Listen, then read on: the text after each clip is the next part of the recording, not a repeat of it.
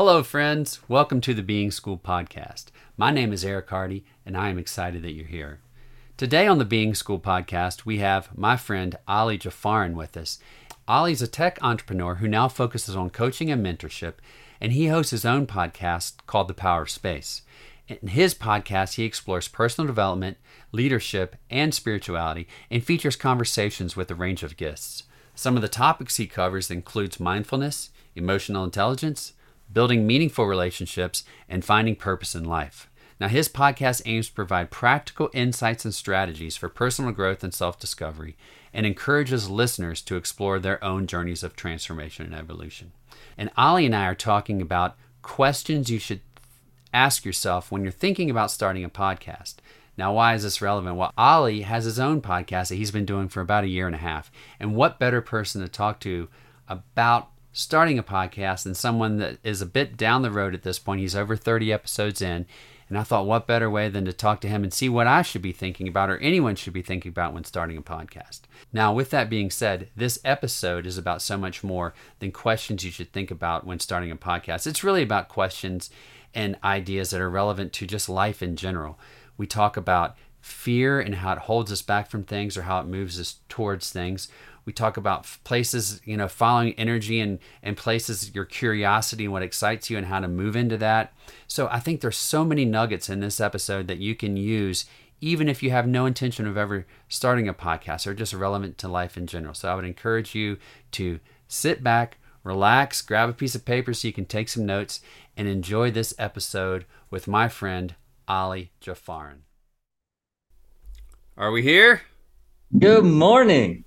What's up, dude? We are here, brother. How are you? I'm well. How about yourself? Great. Yeah, great. Sun is shining. Went to the gym. My brother and dad are in town. So life is full of joy right now. That's awesome. Well, hopefully I'm not keeping you from time with them. This is part of the joy, dude. If I didn't want to do this, I would have told you. That's how much I value your relationship, and also how I show up, even with close people. If I don't feel some, I just say no. Awesome. But this was a quick yes. That's cool. Well, I appreciate that. So just to give you a little insight, I know I told you a little bit, but the idea behind this is to really think about, I'm pondering this idea of doing a podcast and I thought, what better person to talk to than someone that has, you're about a year and a half, 2 years into your podcast journey at this point? Yeah, dude, good question. So I started it November of 2021. So a year and a half, I guess, something like that. About, a year and a half or so. And with that, I wanted to really touch base. I mean, I wanted to touch base with kind of your mindset around your decision-making process in terms of why you started your podcast, kind of questions to think about on that end. Let's start there. Like, what was your mindset? Why did you decide to start your podcast? What was the impetus? Why did I start the podcast? All right. So I recall being in a phase where I started listening to podcasts, and not only was I like realizing like, oh, this is the new medium that I want to consume, in parallel with reading. So podcasts and reading, which are still my two primary means of consuming information. Like I don't ever look at the news. I rarely ever scroll feeds. Mm-hmm. So I get my information from either connecting with people like this or listening to podcasts. And then, now I got distracted. What was the other one I said? Listening to podcasts or... Just connect. Yeah, I think you said just connecting with people. Reading. Thank you. Yeah, sorry. Thank you, Eric. I'm a voracious reader, and I'm always reading multiple things, etc. That's how we connected. I read your book after hanging out with Christine, and I was like, I have to meet this man. I interviewed you. It was beautiful. So tying that back to the real question, I realized that I like this so much. And the inner creator, the voice was like, yo, you could do this too. It just took courage, because everything about podcasting is kind of in my wheelhouse, like creating the show, figuring out how to get some basic equipment to get going, having a website, doing the graphics, like all that stuff actually gives me energy, which is why I still do most of it. My wife helps me with the production process, and I just finally hired a team to help with the marketing, because the social media side is a whole different story. But back to the question, I was like, oh my gosh, I love this so much because there's a part of me that wants to do this as well, you know? Right. Right. And I would attribute a lot of the growth, the internal growth, the internal awareness to either podcasts or books, and then how they've blended has been a really beautiful thing in recent years. No, and that makes complete sense. What advice or what questions would you ask someone, knowing what you know now, that's thinking about starting a podcast? Yeah. There's two questions I would ask, and it's almost like a byproduct of why, the golden question: why are you doing this? So I'd ask, are you doing this to fuel your creativity, or are you doing this because you want to build an audience? Doing them together is awesome. That's a win-win in my situation, because I started it for the creativity. I had no agenda, and I was vocal about that to honor my integrity, that this isn't about business at all. And even now, I'm still struggling a little bit about kind of making it about business, kind of making about some of the work I want to do in the world now. But I've committed to doing that for a variety of reasons. And so I think that's really important, because podcasts still seem very hot and trendy. So I think it's easy for people to be like, well, I should just do a podcast to help grow my business, right? Right. So then I would work backwards and really examine that and be like, is that a great reason to really do this? Because my experience is the podcasts that have always really landed with me, there's the person at the core of it is hyper curious and is wanting to bring a conversation to the world. Whereas other podcasts I've heard, and my filter on that was like, oh, you're just trying to say things that you think will land with a demographic, and I tune those out. Yeah. No. Okay, that makes sense. And I'm trying to think about this. Like, one thing I want to capture is kind of the progression from idea of, oh, I'm thinking about starting a podcast, to the thought process of actually then deciding to launch it. Because I don't know that a lot of people have necessarily done that, and it's obviously a big commitment. I think a lot of people get into it, just like you said, as kind of it's cool, it's fun, and I mean, Tim Ferriss, going way back, you listen to his advice, and it's always like, well, commit to at least a dozen episodes, or commit to some number of episodes, just because you're not going to, I don't know if you're not going to like it initially is the right thing, but there's a lot more work to it. I mean, what's your episodes range, or it seems like about an hour or so. What's the post-production workload, or what would you say, how many hours on the back end go into that, or pre-reading and post-production?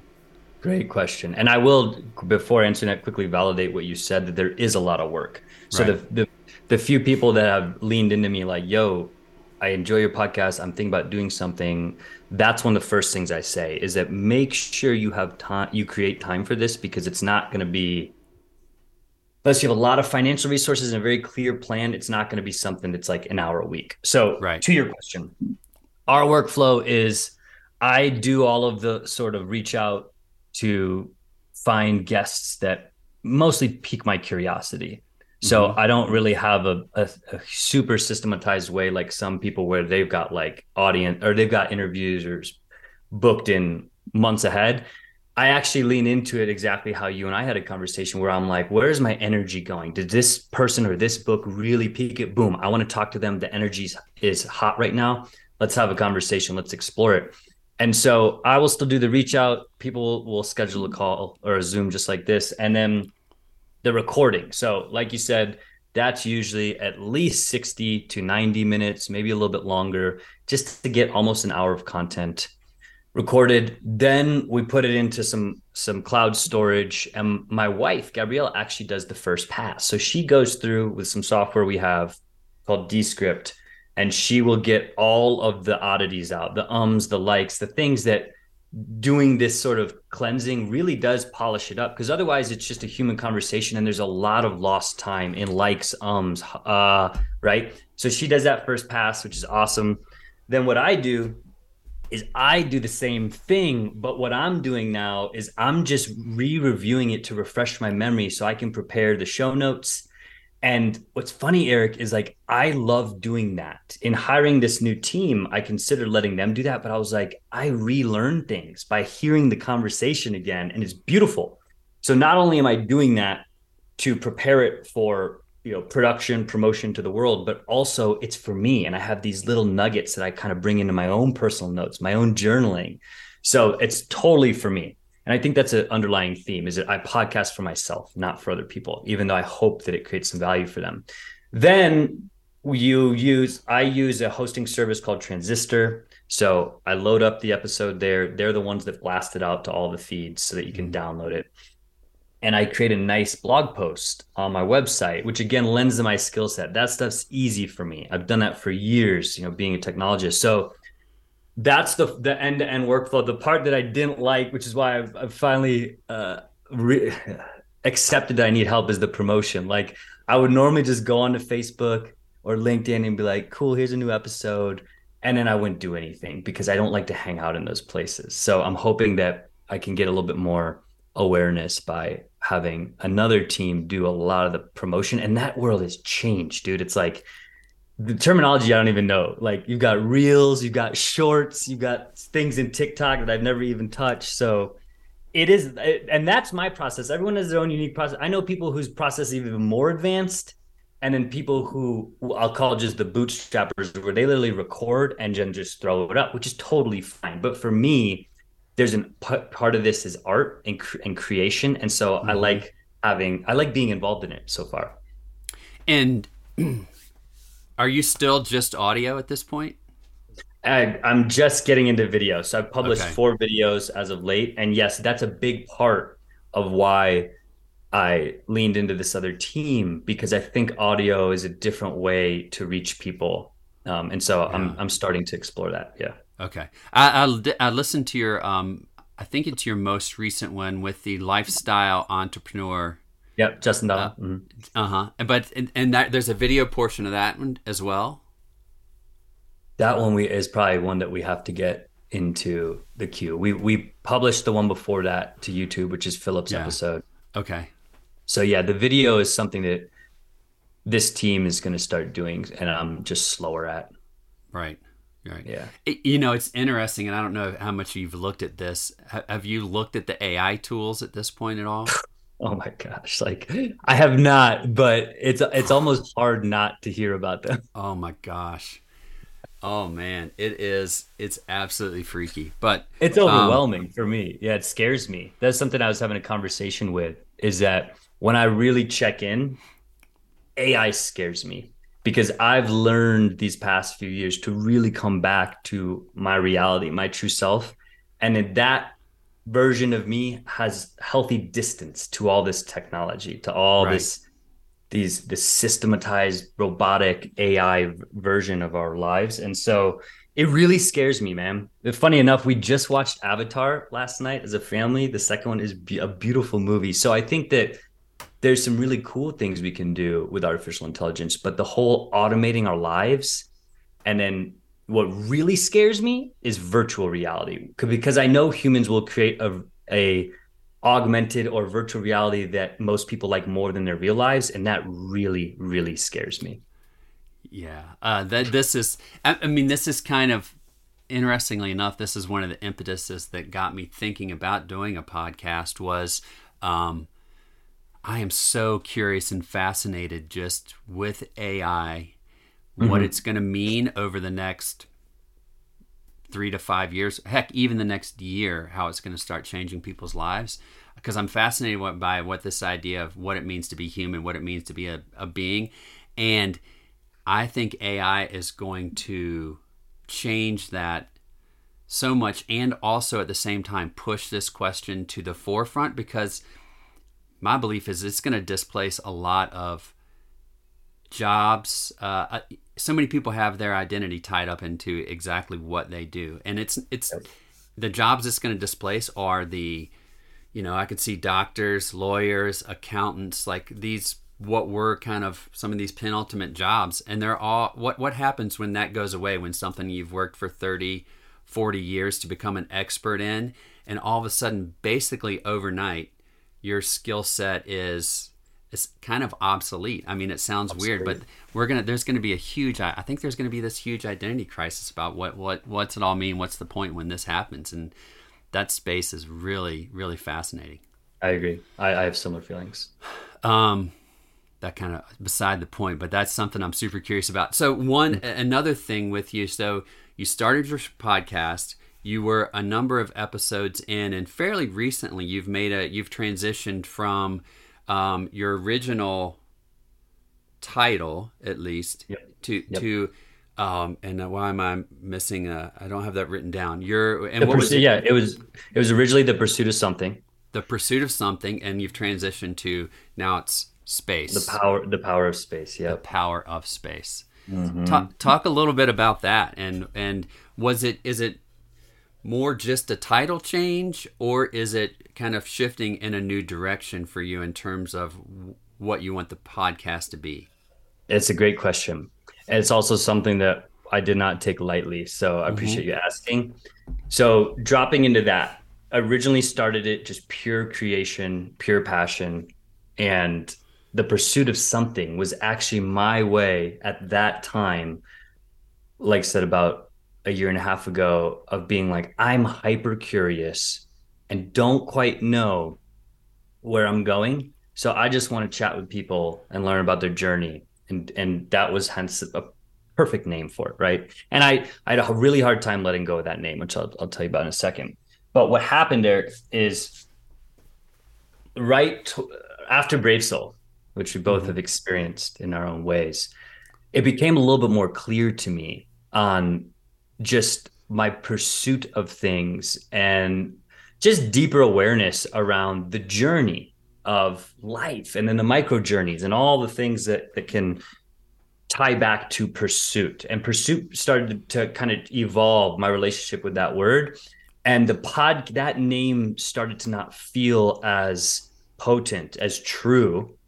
It also came at a time where I was starting this new project, this new business called Space, and I had a lot of energy towards it. And so I was stuck with this decision tree of being like, do I keep the old one and kind of do it for myself and then use the new one as a place to really have people create space for them to share where are they creating space in their lives? And I'm really modeling the new podcast around transformation. Like, how are we realizing transformation? What are we doing? Where are we creating space, et cetera? And I had this really fatiguing decision, like, do I have 2 podcasts? And that felt overwhelming. And I was like, but I kind of need to let this one go because my energy is here now, right? And interestingly enough, the type of conversation isn't changing all that much. It's just, I actually had a little bit of closure being like, I think I have an understanding of what I'm pursuing now, or at least a little bit more awareness around why I pursue things, how, et cetera.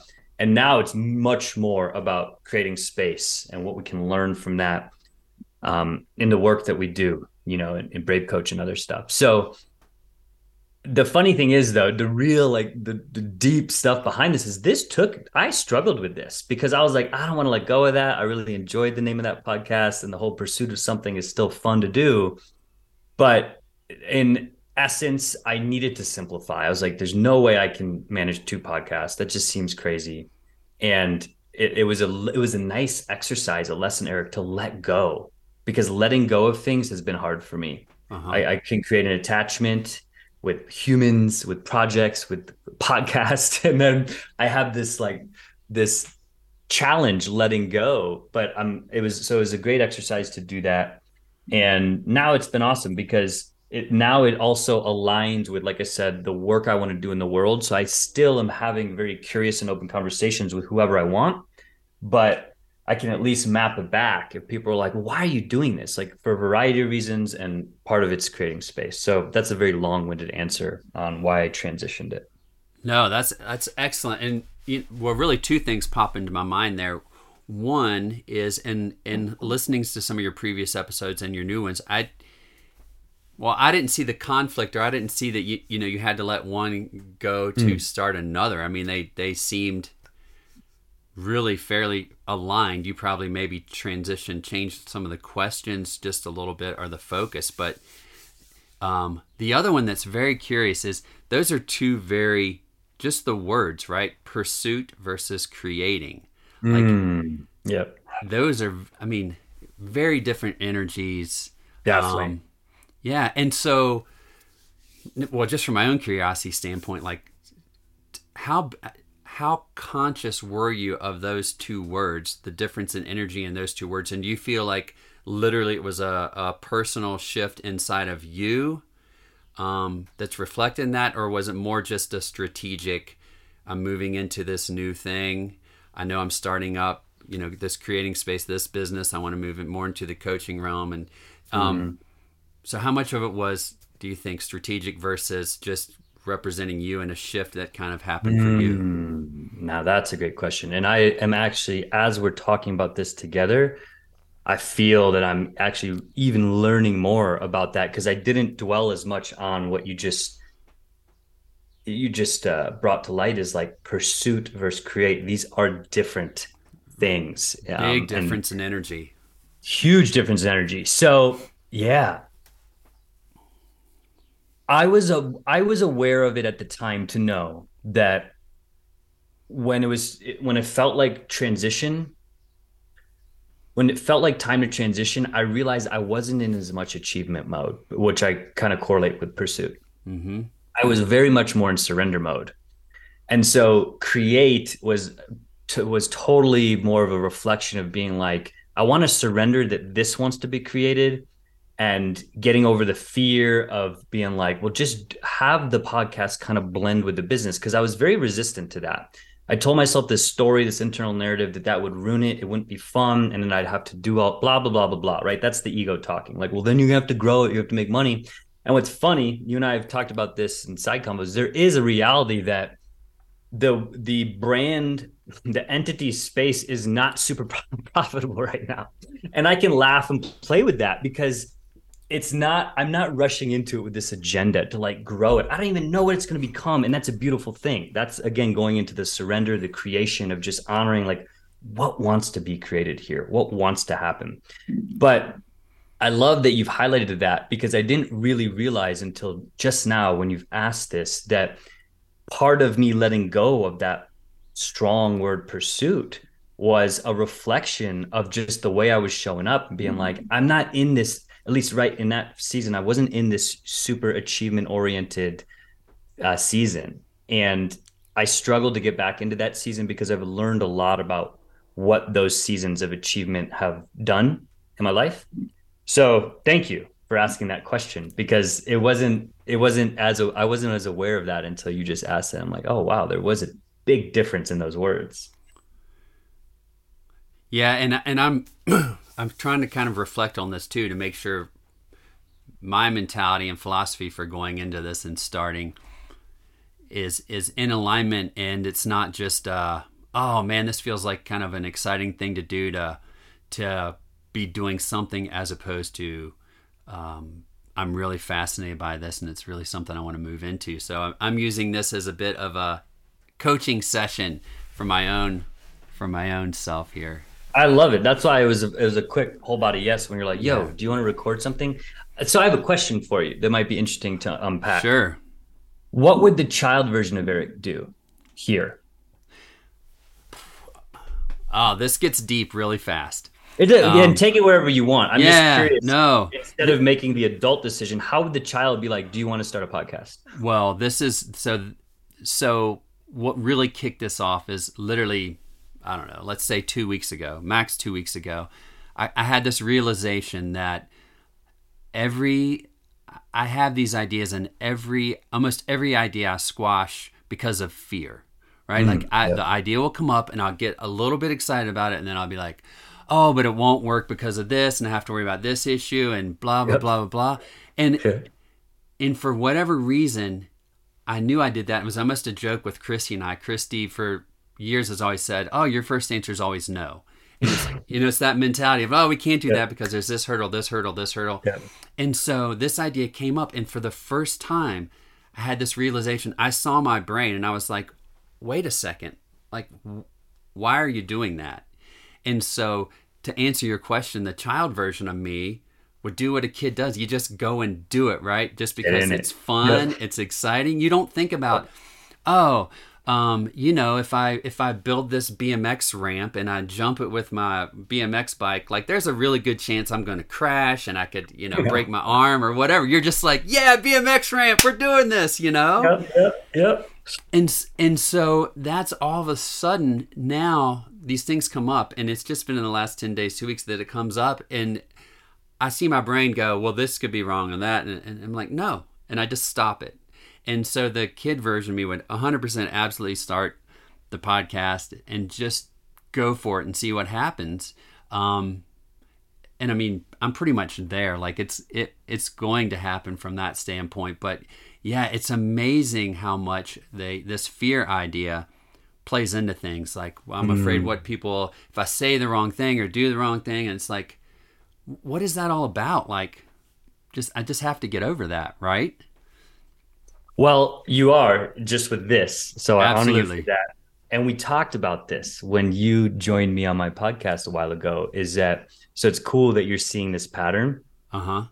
Because I love that you're just more aware of it. Most people aren't aware of it, and they don't even realize that it is truly fear. I would agree with you. Fear is such a strong emotion when it comes to like doing things that represent us, because we have all these beliefs and these limiting beliefs and these stories, as you know.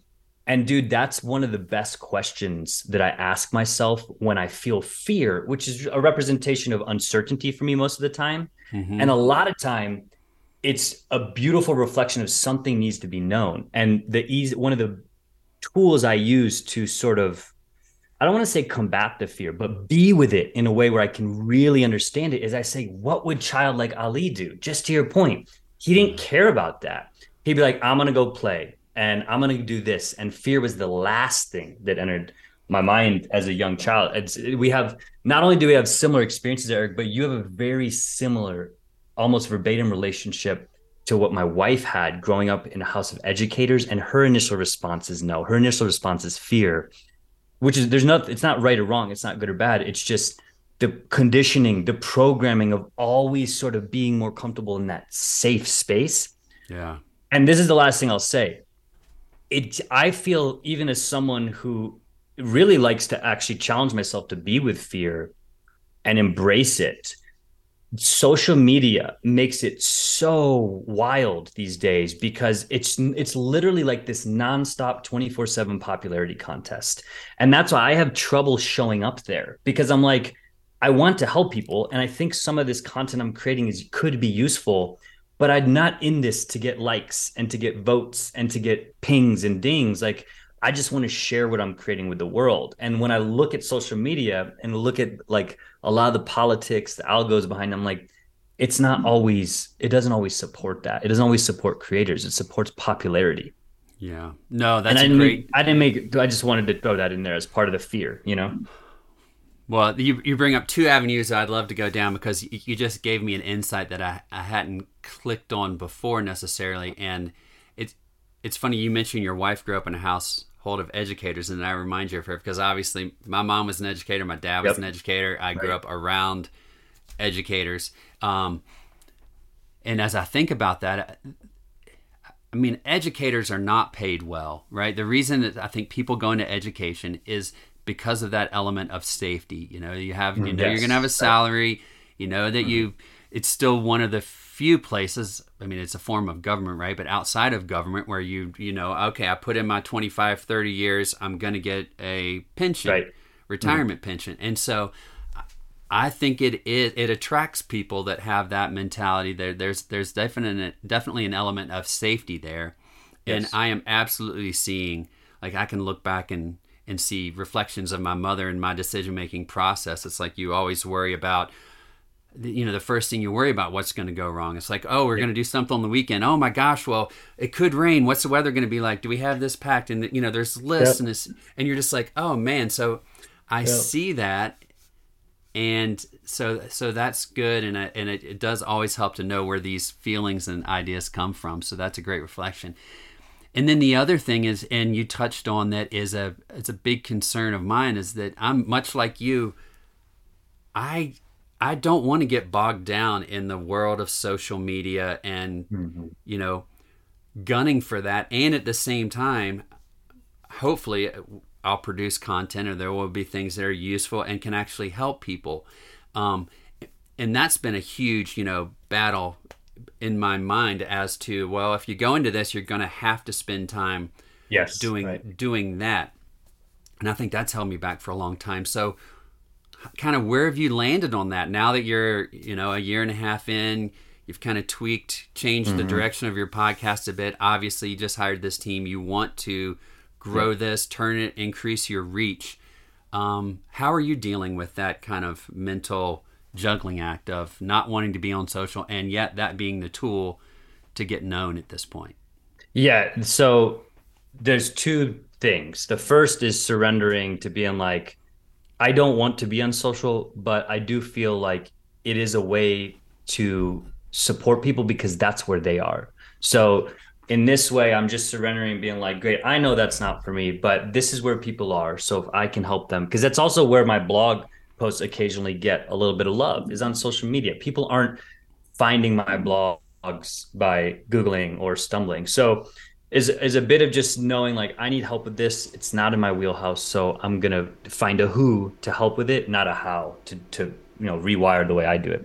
Now, the other piece is that I'm really creating a lot of momentum around leveraging the stuff that lights me up, which is creating, meaning I'm going to create more emails. And I've even been considering, this goes back to the whole fear of considering a Substack. Like, could I do a Substack? Could I charge people a very small amount of money just to deliver a weekly email? Because I feel like that's something that would give me energy and hopefully help other people. Like, my favorite email to get is James Clear's 321 Thursday. I read it every single week. I share it almost every time.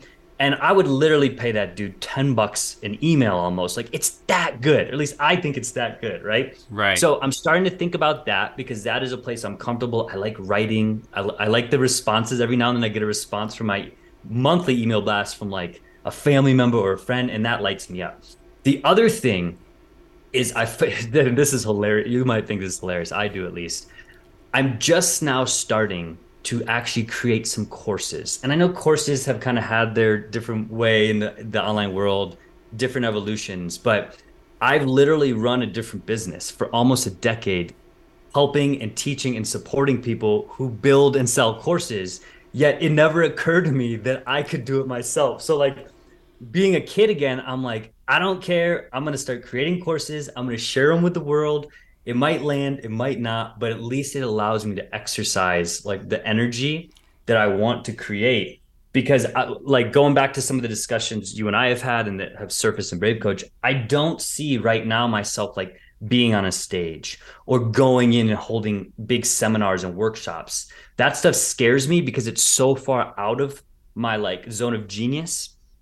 Whereas I might do it just to face the fear, but I know that my true zone of genius is being in that creation mode and creating stuff that could support people on their own. So that's the full answer, is letting someone else run social media and then really trying to optimize email and build some courses that could hopefully help some people. But we'll see, because that's a lot of work in itself. So as I'm relearning again. Yeah, it is, and that was one thing I wanted to touch on at some point was well, I should say this. I intentionally don't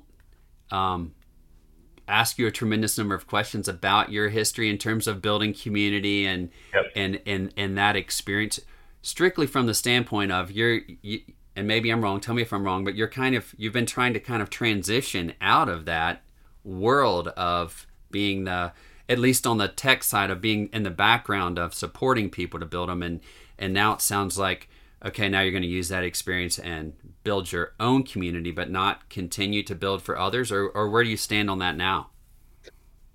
That discussion has been volatile for a couple years now. So I've had different relationships with different businesses, co-founding them, exiting them. And the one that I still lead with a small team does still build and support people who are having membership in online communities. And I had to go through a pretty dark period a while back where I was very close to pulling the plug, selling it, getting out of it, because as I learned through doing my work, I was just so far out of integrity with like what I was doing and what we were offering, and not in a nefarious way. It just, I had completely lost myself. And I got to a place where I was like, this thing is just stealing or taking all, I'm allowing it to take all my energy.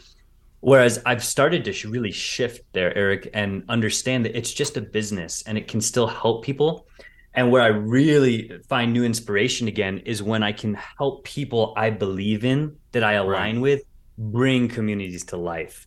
That's what I had to really, and it's so funny. It's like I learned this stuff years ago, went through all different types of business coaching, like find your niche, work with people that you love, 1,000 true fans. But it's like I had to really hit almost a rock bottom to understand the gravity of that and be like, oh, so much of this now is about really aligning and finding people to work with. And so we still do that. It's in a healthier place. But back to your point, I have totally sort of shifted that doesn't get all my focus anymore. And some of these other businesses I used to be involved in, I sort of exited those gracefully.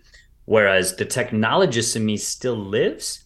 It's just I've got a lot more interest and curiosity around being with humans and creating content and coaching and just understanding the totality of what that means, because that was where a lot of the misalignment came from. I was like, hold up, I want to get people off their devices, yet I'm building community software that constantly keeps, you see what I'm saying? It was very, it was like, woo. So I'd have a wake up call. Yeah. And without sounding too woo woo, like this, it feels like that transition is at this amazing time, because I literally just got on ChatGPT and played with this AI for the first time a week ago. And now it blew my mind. Like I've heard stories about people saying, oh, it's going to change the world and, blah, blah, blah. And then you actually get on it and start messing around with it. And, and you realize, oh my gosh, like this is no joke. Wild.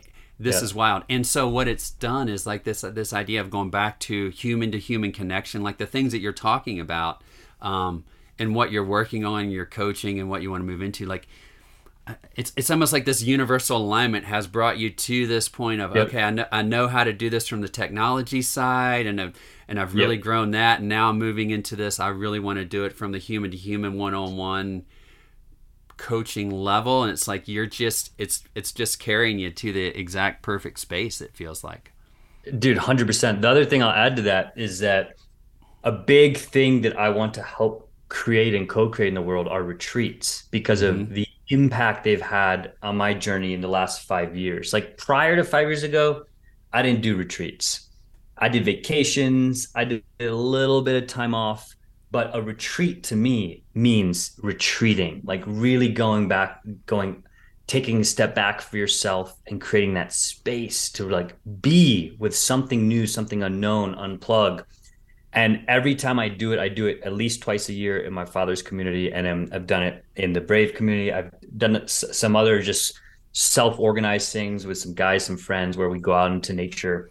And I'm starting to get over the fear to step into that. And by leading an adventure out here in Colorado in the summer. And what's funny, what I want to share with you is like this thing, which is I'm doing through Front Row Dad. So it's not like I'm just putting my hand out and be like, who wants to go on a retreat?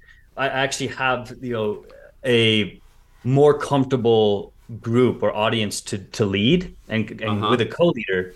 Even though I have a co-leader, it's with a community that I'm sort of a veteran in, have been there for years. It still scares the shit out of me.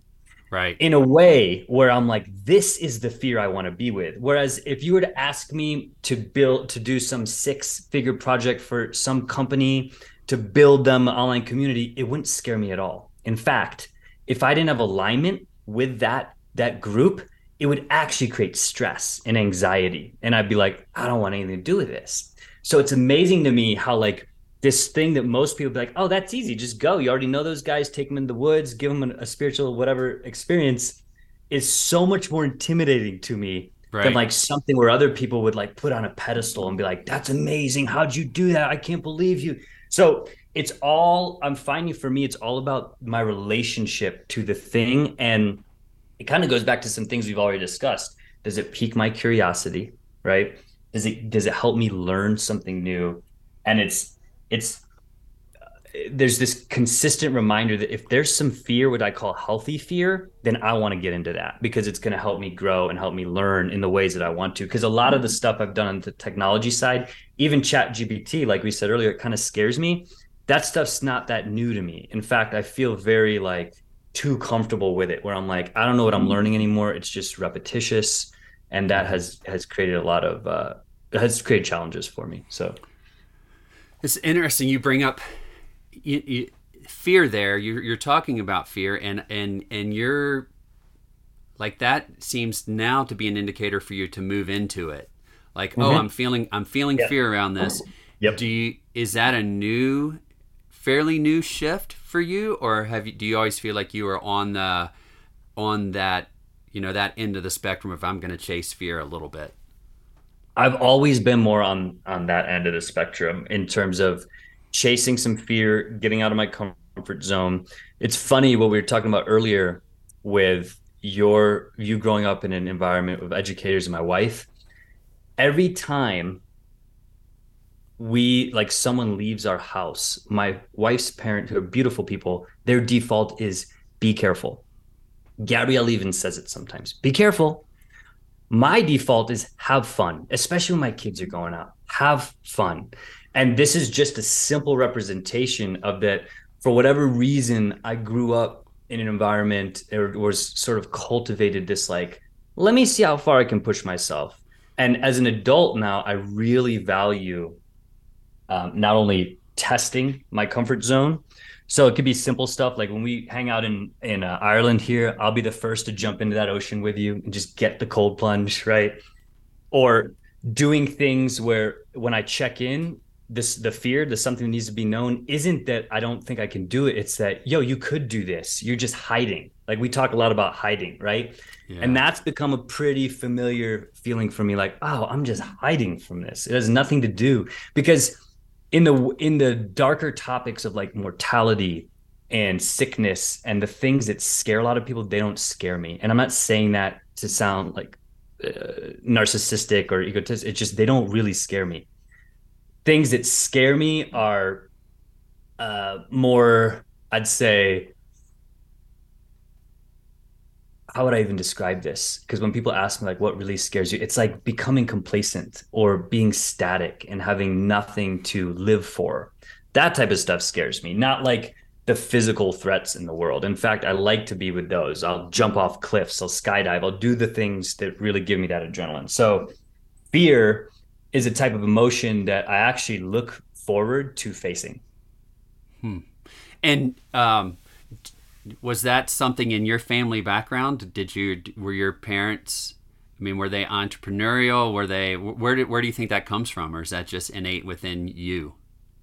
There's a really cool story around that. I'll try to summarize quickly. Is that the short version is it comes from my dad. So he grew up in a very rigid, structured, religious environment in Iran where like no one traveled, no one left. And as he became more curious about the world, he would try to leave the house and like go hike mountains as a teenager. Like that's how he had fun. And then he had this epic trip where he left Iran to fly all the way out to London to visit a friend who was at university then, and then like had this journey, drove a car back through all the different countries in Europe and then Asia to get back to Iran and didn't even tell his parents because they would have been like, "What did you do?" And so early on in his journey, he was like, "Yo, I've got questions. I need to see more of the world," and he got into that. And then bringing it back to where we are today, my myself, my brother, my dad, and even my mom to a degree, we're all fairly nomadic. We like to get out and move through the world and find new experiences, embrace new cultures. It's part of what makes us thrive. Whereas my wife's family, they have this beautiful way they can be together for like weeks in the same house and just be. And Hmm. at first I was like, how do you guys do this? It drives me nuts. But now I'm like, that's just a cool way that you all are with each other, right? Whereas for us, we need to go out. We need to get into some things. So I think there's not only some like, I don't know, history or lineage behind that, but we just seek to kind of get into the unknown, which to me has a big correlation to fear. Like, and I will tie that up with I've been really emphasizing the word uncertainty because I think that's what scares people. Hmm. It's that, like you talked about earlier, like we're just wired to be more safe and comfortable. Whereas like the second that people don't know what's going to happen, they have all these questions and it's easier to just duck and ball up and be like, no, thanks. Whereas I'm Yeah. like, I want to figure it out. Like what is going to happen? Yeah. No, that's fascinating. And just out of curiosity, how big was the town that your wife grew up in? She grew up in a fairly large town. Yeah, not like Okay. you. But her parents grew up in small towns.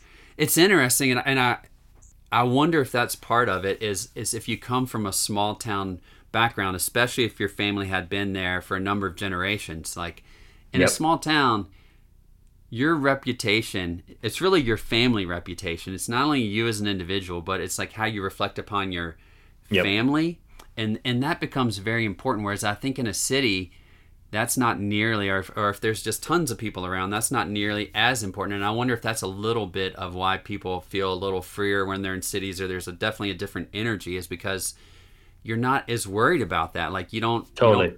care how people necessarily see you because you don't know that person. You're not going to interact with them, and it's whereas in a small town, you're not only going to interact with them. Their parents are going to know, their grandparents, like you're going to, and everyone's going to know you based on what you did 5 years ago. It's a very 100%. Yep. I definitely think there's some truth to that.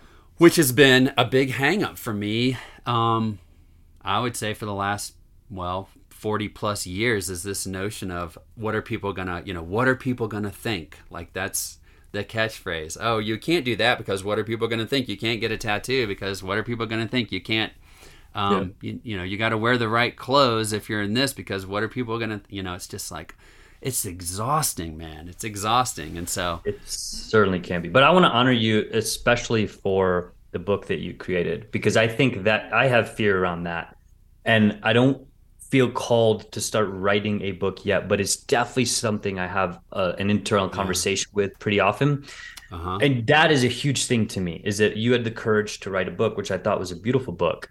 And because what other way is there to be judged and have external validation just flood in or not flood in at all, right? A book right. is a scary thing. It's uncertain. Are people going to read this? Will anybody care? So I want to honor that even though you're very aware of like some of these challenges, you're stepping into it, which is Oh, awesome. And it's well, thanks, inspiring. man. It's Thank you. I inspiring. appreciate. That's really nice of you to say. Yeah, and that's been one thing is I think I reflect on and I realize like I don't put as much ideas or thought or creativity out into the world because there's still that fear of what are people going to think? The wrong person or someone gets a bad opinion of this, and now I think finally just in the last little while I'm like, oh well, it's like that fear is for whatever reason it So, just flipped, and it's so anyway that it's exciting, which is the reason I'm talking to you about starting a podcast. Um, exactly. Exactly. well, you mentioned James Clear. Mhm. Did you by chance listen to the conversation between him and Tim Ferriss? A No, but couple I of know that's going to be gold. it was really good, and the reason I even bring that up is because they were talking about social media and their views on it, and really they ultimately came down to the most important thing that you can build is an email list. Like Yeah. that's Right. still so. I guess transitioning a little bit to strategy wise, how do you think about that, or what's your goal now with maybe even how's that shifted from starting the podcast? We talked about it was more of a creative endeavor, kind of following Mhm. your own passion, your own pursuit. Mhm. Um, and now talk to me a little bit about where the strategy is shifted a bit and what are your goals with that going forward now as you kind of go in this new direction. Mm. Yeah, this is an interesting topic because of what we've learned from our shared mentor, Philip, is like when I got back from Brave Soul last July, August, I went into a pretty deep no goals season. And Hmm. I'm just kind of coming out of that. In fact, some of the goals I've set are related to space and being like, okay, cool. This is more than just a passion project now. Like, I actually want to help people. I want to do it in a meaningful and responsible way. So let me put to your question on strategy, let me put all the things I've learned in business as an entrepreneur into this, the good things that I think can help it. And so in terms of strategy and actually having some goals, the podcast is still the main thing because I still think it's the best way that I can communicate and bring content to the world that supports this whole creating space in our lives. And then email is something I need to I'm planning to put more energy around where like instead of having just a monthly email blast, I'm going to email when episodes are published. I'm going to email when I'm going to play around and try to experiment more with things and just fail and get over the whole like is anyone going to care? Because I've I realize that there's so much self-sabotage that happens when we sit with these things instead of taking action. And I got really comfortable, almost too comfortable sitting with things and processing them, which is a strength of mine. But now I'm kind of, our word for the year as a family is challenge. I need to step up. I need to start get on the field again. I feel like I want to play, I want to compete, and I want to drive. So it comes back to what we talked about in achievement and hence goals. So putting more emails out there and actually asking. I'm so bad at asking. Like asking people like, did you like this at all? If so, send it to a friend, right? Being a little more intentional with that because otherwise people aren't. Like I've learned I don't do things unless people ask. And so why wouldn't I ask them for the same thing if I think it's valuable and it can help them? And then the whole courses. I actually am optimistic that the type of courses I want to build and then eventually some of the technology that might involve AI to some degree will help people create space without more like dependency on technology. I feel like that's a skill I can cultivate. So it's sort of this arsenal of being like I can create courses, a bunch of free ones, but then some that I think are worth people paying for to move through the content at their own pace and then hopefully help them build some habits. This goes back to James Clear. I think he's arguably one of the most skilled humans in the world of habits and patterns because not only does he share extraordinary content and insights, but he lives it. Like the dude is an amazing weightlifter. He's a creator. He's got very interesting parts of his journey that he walks the walk. And those are the people that really strike me. The same way with Philip, like being in his presence when he talks about helping people find themselves, he walks the walk. He's not just doing a performance, right? So that's another long-winded answer of being like, this if I focus on what really lights me up, the creating content, I feel like the strategy is actually going to start to show itself. But that does require showing up and doing the work. That's the thing. I don't want to say lazy. I just got really comfortable almost having too much space, pun intended. Yeah. Right. I was. It's funny you mentioned that because just last night when I was flying home, I was watching a documentary about the person that did the animation for Jurassic Park. Ooh. Um, and what was fascinating was he was the guy that did the first computer animation of I think Terminator 2. No, The Abyss was the first thing. Remember, I don't know if you remember that water, the face in the water that like came up and turned into a face and it was moving. Oh, okay. Yeah. Okay, so he was doing that on like Apple computers, right? He was Back the in the first day, person yeah. back in the day. So this would be like 98, whatever.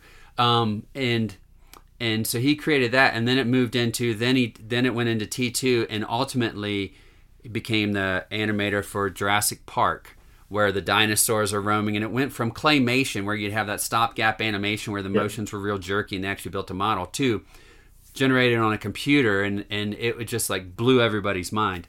But what was fascinating was the story was about him, and then computer animation. He got really famous, and he tried to go out on his own, didn't work out, and then basically no one was hiring him. He kind of alienated the movie production career, and he went through this kind of dark night of the soul, where he got into things that were not good for him. Just I mean, drinking, he had to go to rehab. Like, this is all the thing.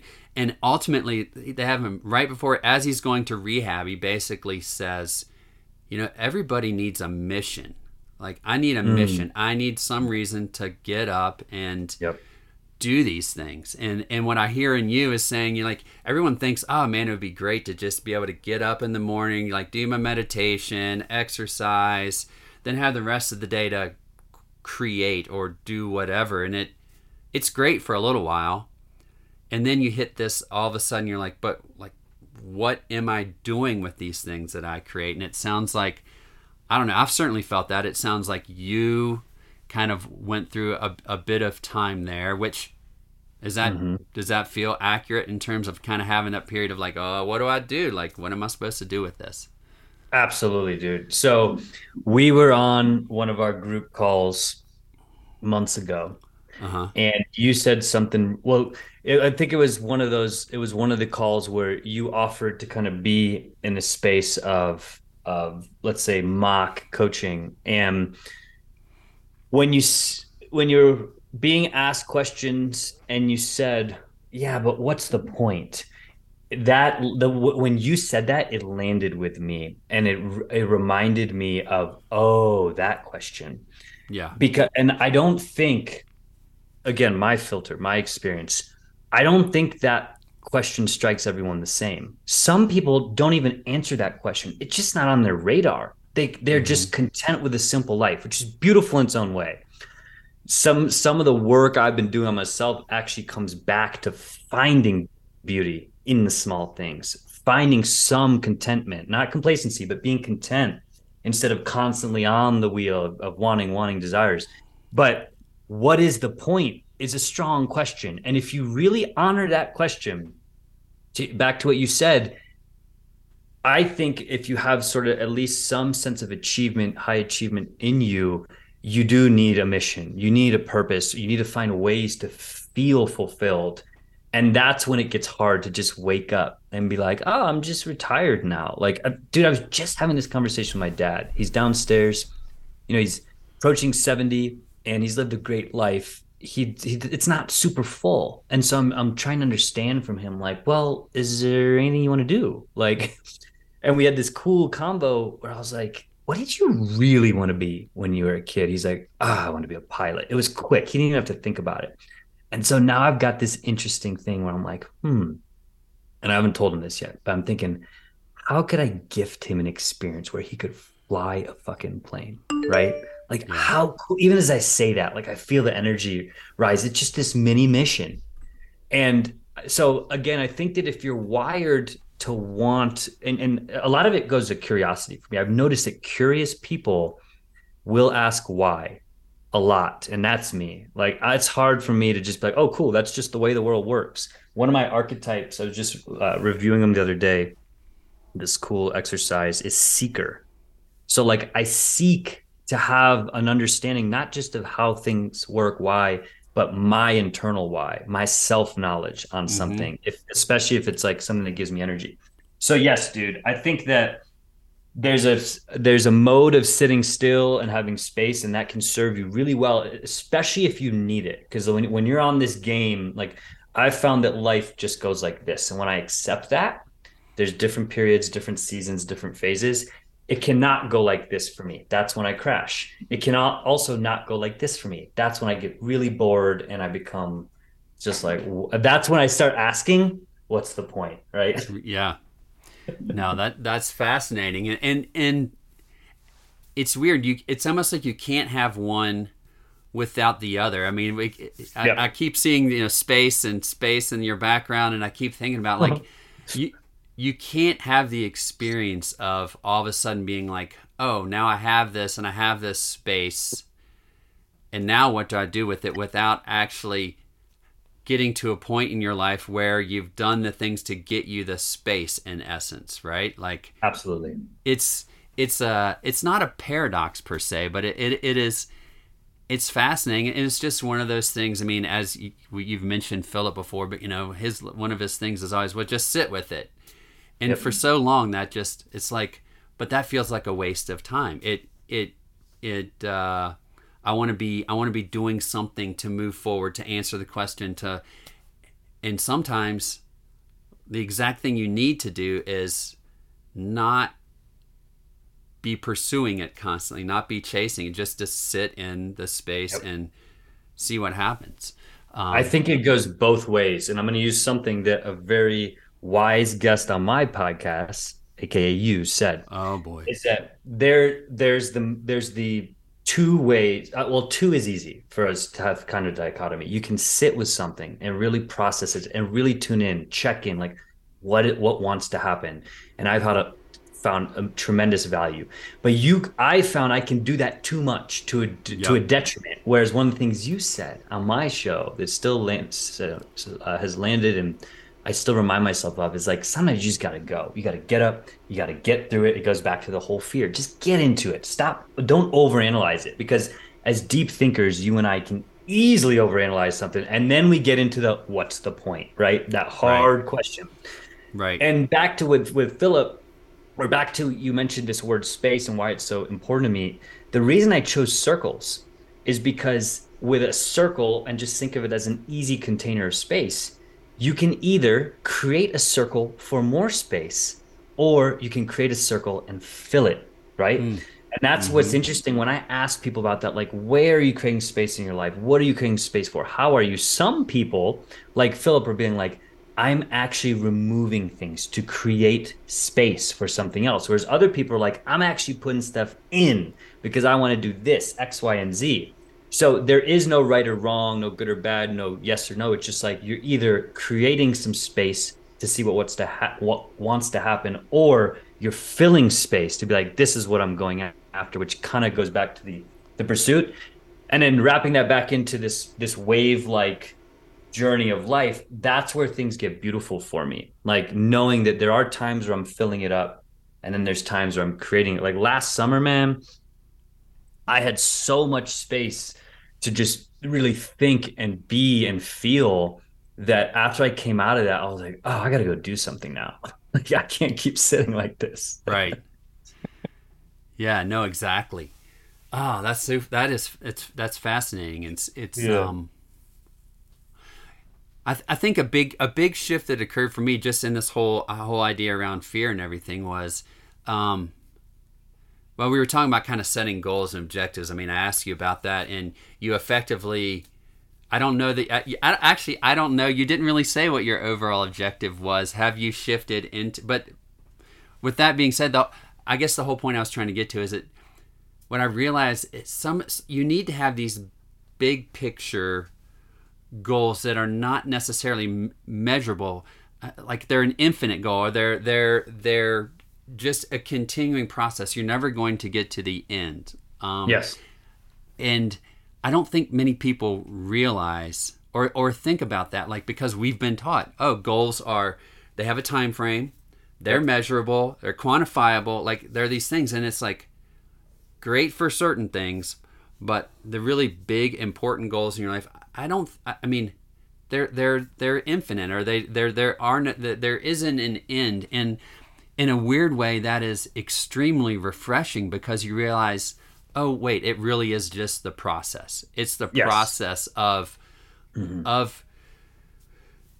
it's not, you're not going to necessarily, it's not, it doesn't have to be about creating a great, like for me, in my mind, you tell me if this is a good way to approach it or not. The way I'm approaching this is really, it's about the conversations I'll get to have, and the people that I'll get to share those with. Like, that's the process of making the podcast will be, in essence, the goal, because one of my goals is to meet interesting people and be in rooms, be in places with interesting people. Well, guess what?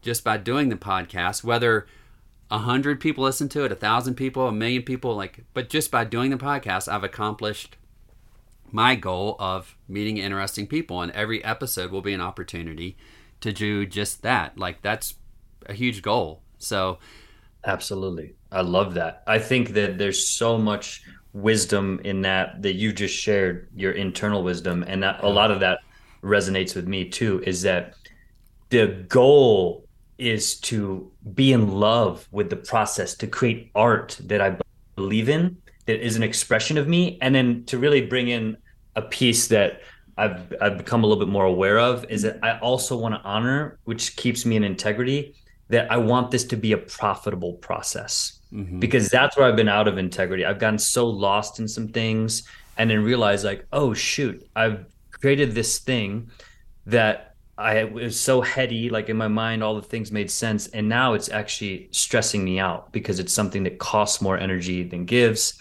And also there's the financial side. Like that's a thing for creators I'm learning is that you and I have the freedom to do this because we figured out how to play the game of business another way and we've done it well, right?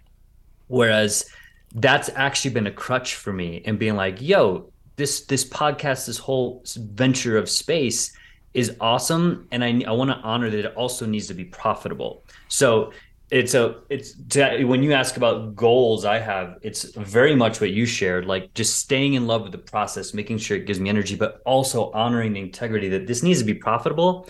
Otherwise, it's going to create different types of stress. And I'm going to be like, oh, shoot, can I do this anymore? It's this whole balance of, and that could be a whole different conversation around like our relationship with money. But I've just noticed that there is sort of this byproduct when you sink a lot because it's not just about financial. It's like I spend a lot of time on the podcast. And so if it's not, you know, let's just say fueling itself in terms of being profitable, then it becomes a liability at some point. Right. No, Mm-hmm. I see that, but even are you thinking about that more than just we're using profit in the monetary sense? So does the podcast generate revenue? Are you also looking at profit as just by being on camera, talking to someone, having a conversation, like really listening, going back and forth? Mm, Does it build my ability as a coach, as a speaker, as right, a, right. like, do you think about more than just financial profits in that sense, or where have you been on Absolutely. that? Yeah, like Yeah. relational profit. Absolutely. Because there's an Yeah. argument that's way more important than money. And I believe that. I think that there's also this, yeah, it's interesting, Eric. I don't want to take this into so much of a money conversation, but I am just tuning in that I'm fortunate, blessed to have the space to work on space. Whereas I have to re-empathize sometimes when people are like, yeah, but I got to do this. And everyone has their own situation, right? Their own experience, their own commitments. Right. But it really hit me the other day, actually, when my wife was on a retreat in Africa, which is awesome. This is intentional as a gift for her. She had an amazing time. But I was solo dad. I had some new responsibilities. There was some active stuff going on in the business, and I was still trying to maintain my podcast, everything. And I was like, oh, this is a lot.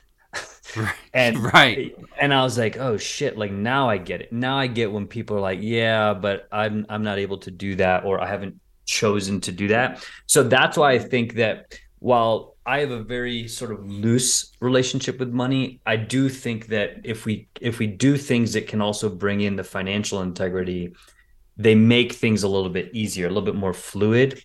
But back to your point, the true profit is in the relationships. It's in the self-wisdom. That's why I started it.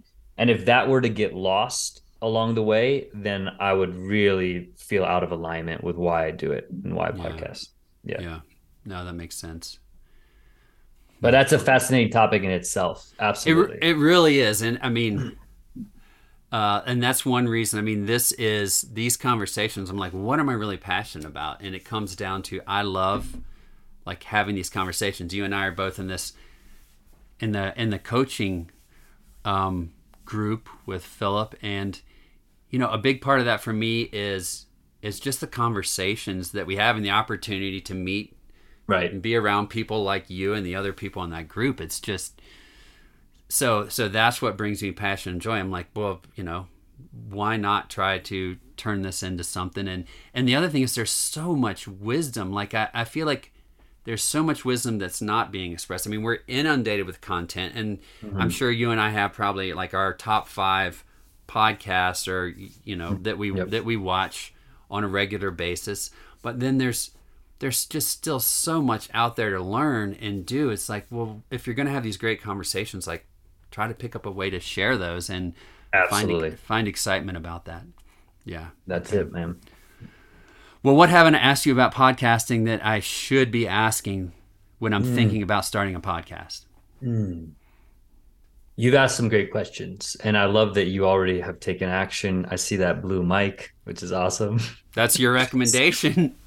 I know. You have one hanging there, don't you? Yeah, have you enjoyed it? Have you enjoyed it?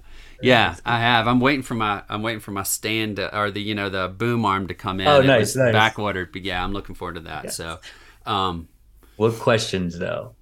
yeah. It's interesting. We've covered a lot of great ground. And we've covered the big stuff, I think, like the why are you doing it? Mm-hmm. Just this last thread, how we're talking about like what are you getting from it? That's something I've been working on with my coach that kind of relates to that topic, is like, is this more life-giving or life-taking? Is it more energy-giving or energy-taking? Because a good buddy of mine, for example, when I was going through the podcast transition, he gave me some great advice, but it was advice that I actually neglected in a way, where he's like, yo, make sure you know your audience. He's like, I even had situations where I recorded a podcast. I didn't think it served my audience, so I scrapped it. That's not the way I'm doing this. Right. Now, because I have an idea of the type of audience that I think would benefit from my podcast content, but I'm not in it just for that. I'm in it because I will literally, if I have interaction with someone, or I see something and they're willing to be on my podcast, I'm like, we just have to have a conversation. It's about creating that art. Yeah. But in terms of like big questions for people that would be getting into it, I think, here's a good one. I think something that's come up is like the style of podcast you want to do. Because when I started, I had this nice duality of doing interviews with guests like you, and then I also would do solo podcasts. And those are cool because they allowed me to just kind of filter out some thoughts I would have, and they weren't perfect by any means. In fact, I had a lot of anxiety around some of them because I'm like, should I even publish this? Is this just me rambling? But I've learned now that if I really honor what I want to create, sometimes I do want to do a personal podcast and just want to share something so profound. And so I think that's something for people to consider, like, what's your style and what's your approach? Because there's also, if you're like a very structured, organized person, then you might consider having an outline going into a show. Whereas if you're just a free flowing soul that just wants to get into like the most authentic conversation, I might suggest you don't have an outline and you say, yo, what's in focus? That was a question I brought early into my podcast and into my Front Row Dads community that really like started to impact people. Like, what's in focus? Answer that question right here, right now. And you could just have a 60-minute conversation, you know, without having to have like the agenda of here's all the things I want to ask you about. Well, and to be honest, here I have pages of potential questions and things. You're organized. Well, I am, and then at the same time, I was like, well, we're just gonna. I am more into I want to just kind of free flow, see where this goes, and I had faith that it would, and so that's been good, at least for me. It's funny you mentioned that. You know, do you remember that show Northern Exposure? Are you old enough to remember that? Oh. I don't remember that. No. So it's this show, Northern Exposure, about a small town. Anyway, the reason this is about style. You talked about those individual podcasts where it's just you kind of talking about things. And I know this stuck with me, this inspirational style. So on there, one of the characters was the disc jockey at like the local small town radio. Mm-hmm. And so there would be these episodes where it would either be the beginning or the end or somewhere in there. They would show him like on the radio, basically having a couple-minute monologue about like something very deep about life. And those monologues were just, I was like so fascinated and amazed by those. I was like, gosh, I realized that has been an inspiration. Like even thinking about this, it's just, sometimes you just want to sit there and have this existential monologue about some topic. And it's amazing how much and I think that's why I like writing so much. It's amazing how much it forces you to clarify your thinking, because when you just think about it in your head, you think you know what you're thinking about, but when you either write it down or say it out loud, your brain, when you're just thinking about, skips over the hard parts, right? It just Yep. it Yep. bumps over that. But when you actually have to write it or say it, you're not allowing your brain to do that, and therefore you really chew on it. And so Very true. Very true. yeah, there's such big power in that, I think.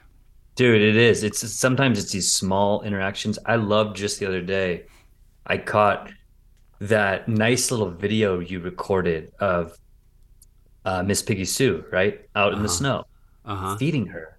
And I'm like, oh, this, this is good because this is you just being like, oh, this is this interesting experience I have. It's not everyday life. And I love that. Some people might not, but I was like, oh, that's an expression of Eric just hitting record and showing us this cool experience he's having with Miss Piggy Sue.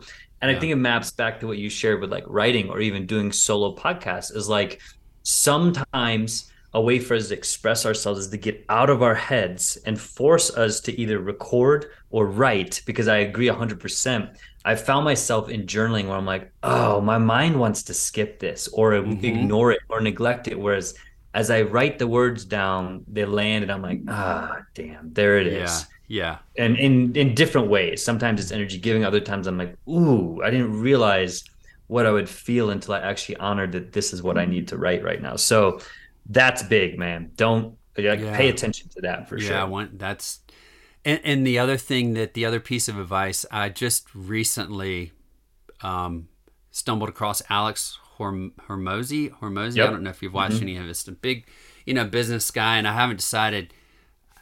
Well, I mean, he's obviously really good at what he does, and he's interesting to watch. But somewhere along there, he was talking about his biggest advice for someone, I think maybe building a personal brand at this point, Hmm. was like, just be 100% genuine and authentic about what you want to create and what you want to say. In other words, don't build it for a certain audience. Don't do it for that. Like, state your opinion, be unapologetic about your opinion or what your interests are or whatever. Just go into them. And I think that right now, that's my approach, is just like, if something interests me, great. Whether it's, feeding Piggy Sue or Yep. talking about a certain book, or, I mean, I used to feel, I kind of get beaten up, or I would feel bad about this, but I have so many interests that it's like my wife would say, "Oh, geez, it seems like you don't stick with one thing; you bounce from thing to thing." But it's just the way I am. Like, I want to have 5 or 6 things going on at once. Like, I don't want to spend 3 years and get to become the absolute best at like one particular thing. It's the same way I realize I read books. Like, I'll have 7 or 8 books going, and I'll pick it up and read a Yep. little bit of this or a little bit of that, and Yep. it's just the way my mind works. And I think I just have to. I think there's a real importance to honoring that and not viewing it as a detriment. I heard another person I know basically call it being polypassionate. You don't Yeah. have a single interest, and I'm like, okay, so I'm just going to bring that in on an individual level and let it ride Well, and see what well, happens. I was gonna say you used the word form. I was gonna say I would honor that. I would. Absolutely. Alex Hormozy is an extraordinary human in terms of sales. I didn't know he said that, which Uh-huh. lands with me. It got right into this whole conversation around like doing it for you. My friend Justin, with the latest episode I did, he said that before he hit record. He's like, yo, you're doing this for you, right? I'm like, absolutely. Because a Right. lot of people get caught up doing something for other people, which isn't an expression of ourselves.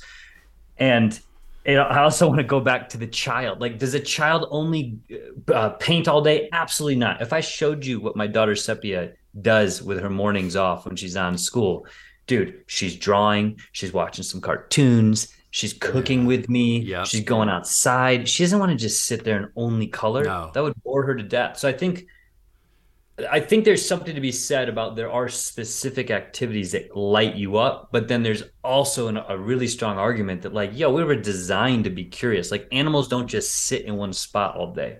Right. Nature designs them to go out and look for things, hunt, stay warm, explore. So yeah, dude, I love that. Do it your way on your terms, not for other people. Because if you do it, then it's going to work itself out. Whereas if you do it for other people, it probably won't.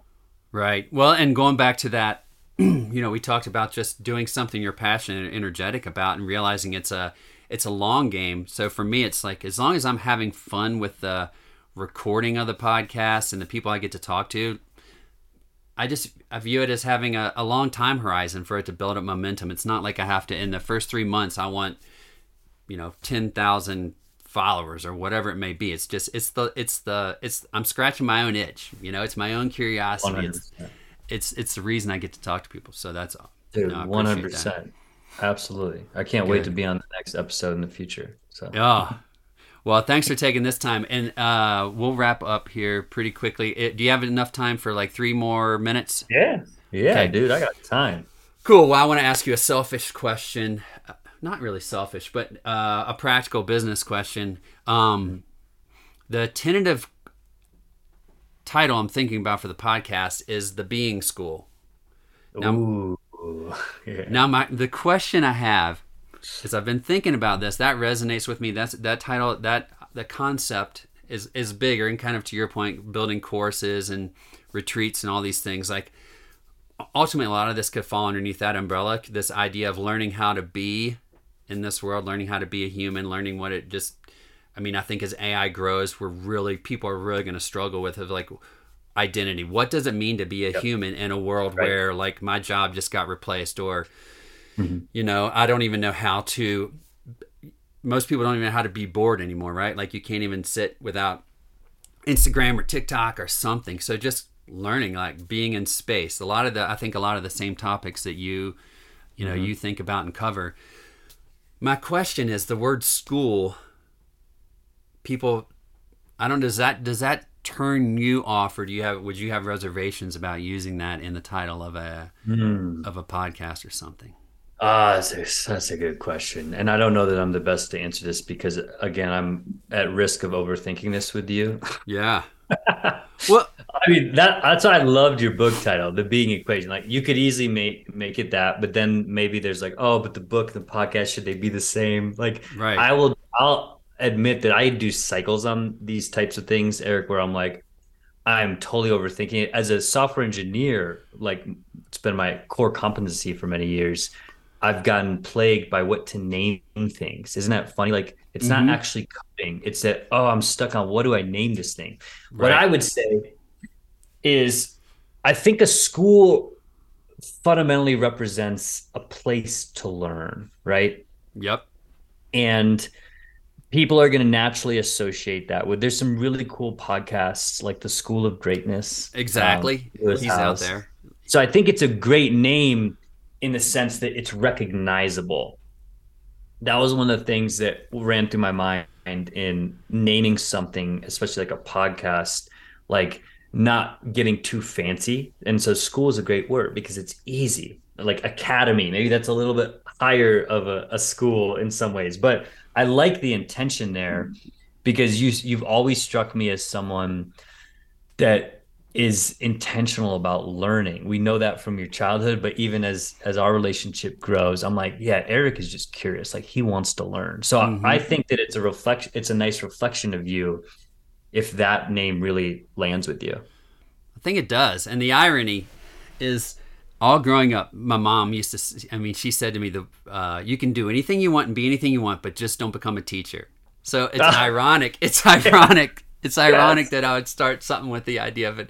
Oh, I'm starting the Being School, like starting a school of some sort. It just cracks me up. Yeah. I mean, dude, it's a part of you. So yeah, it really is. But I'll say this too, when you said that, I was like, oh yeah, that title totally fits you. So yeah. I didn't have resistance, because if I had resistance, I'd been like, I'm not sure, man. Yeah. No, I appreciate that. Cool. Well, that covers a tremendous amount of what I had. Just for your own edification, I'll definitely record some form of intro. But as you know, I've been experimenting with ChatGPT. Let me I want to read you. I asked ChatGPT to give me how would I introduce Ali Jafarin? Okay. Oh, okay. Listen to this. This is what he wow, came out. This is real time. Yeah. So you decide. I feel a little fear here. Let's see what happens. You decide how you feel about this title. It said, Ali Jafarin, am I pronouncing your? Is that right? Ali Jafarin, yep. Ali Jafarin. Jafarin is a former tech entrepreneur who now focuses on coaching and mentorship and hosts a podcast called Creating Space. The podcast explores personal development, leadership, and spirituality and features conversations with a range of guests from different fields. Some of the topics covered in the podcast include mindfulness, emotional intelligence, building meaningful relationships, and finding purpose in life. The podcast aims to provide practical insights and strategies for personal growth and self-discovery and encourages listeners to explore their own journey of transformation and evolution. Wow. That is so much closer than far further than what I would have expected. So it's crazy. Is interesting.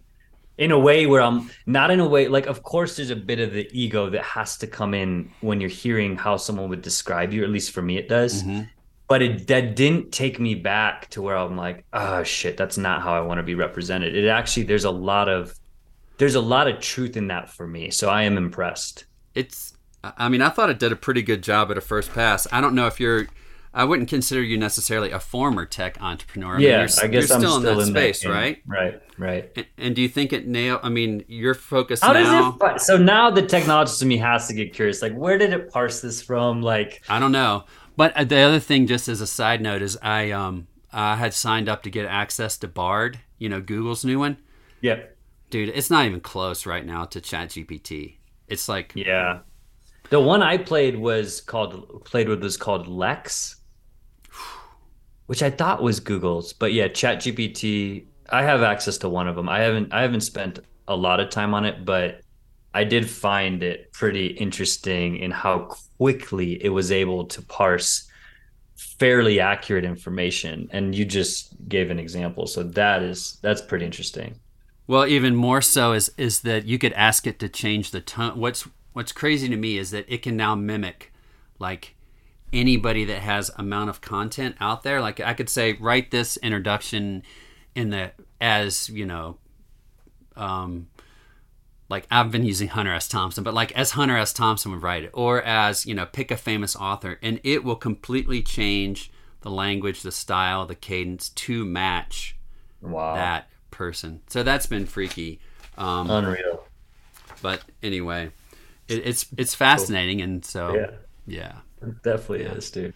Thanks for sharing. I might have you send me that just because I want to like reread that and be like, holy God. Absolutely, I will. But you feel like does that fairly accurately represent you, other than the former tech entrepreneur part? Yeah, a lot of the things that it pulled out are in focus for me right now. Yeah. So that's why, like I said, in being with that, I'm actually more impressed than I am like resistant. It's wild. Cool, man. Well, thank you so much for taking the time to do this. Obviously, I greatly appreciate it. It's been super helpful. Fun. Hopefully all my technology has worked. I'm trying to record this in 2 different places. So you know how that goes as a tech person. Mm-hmm.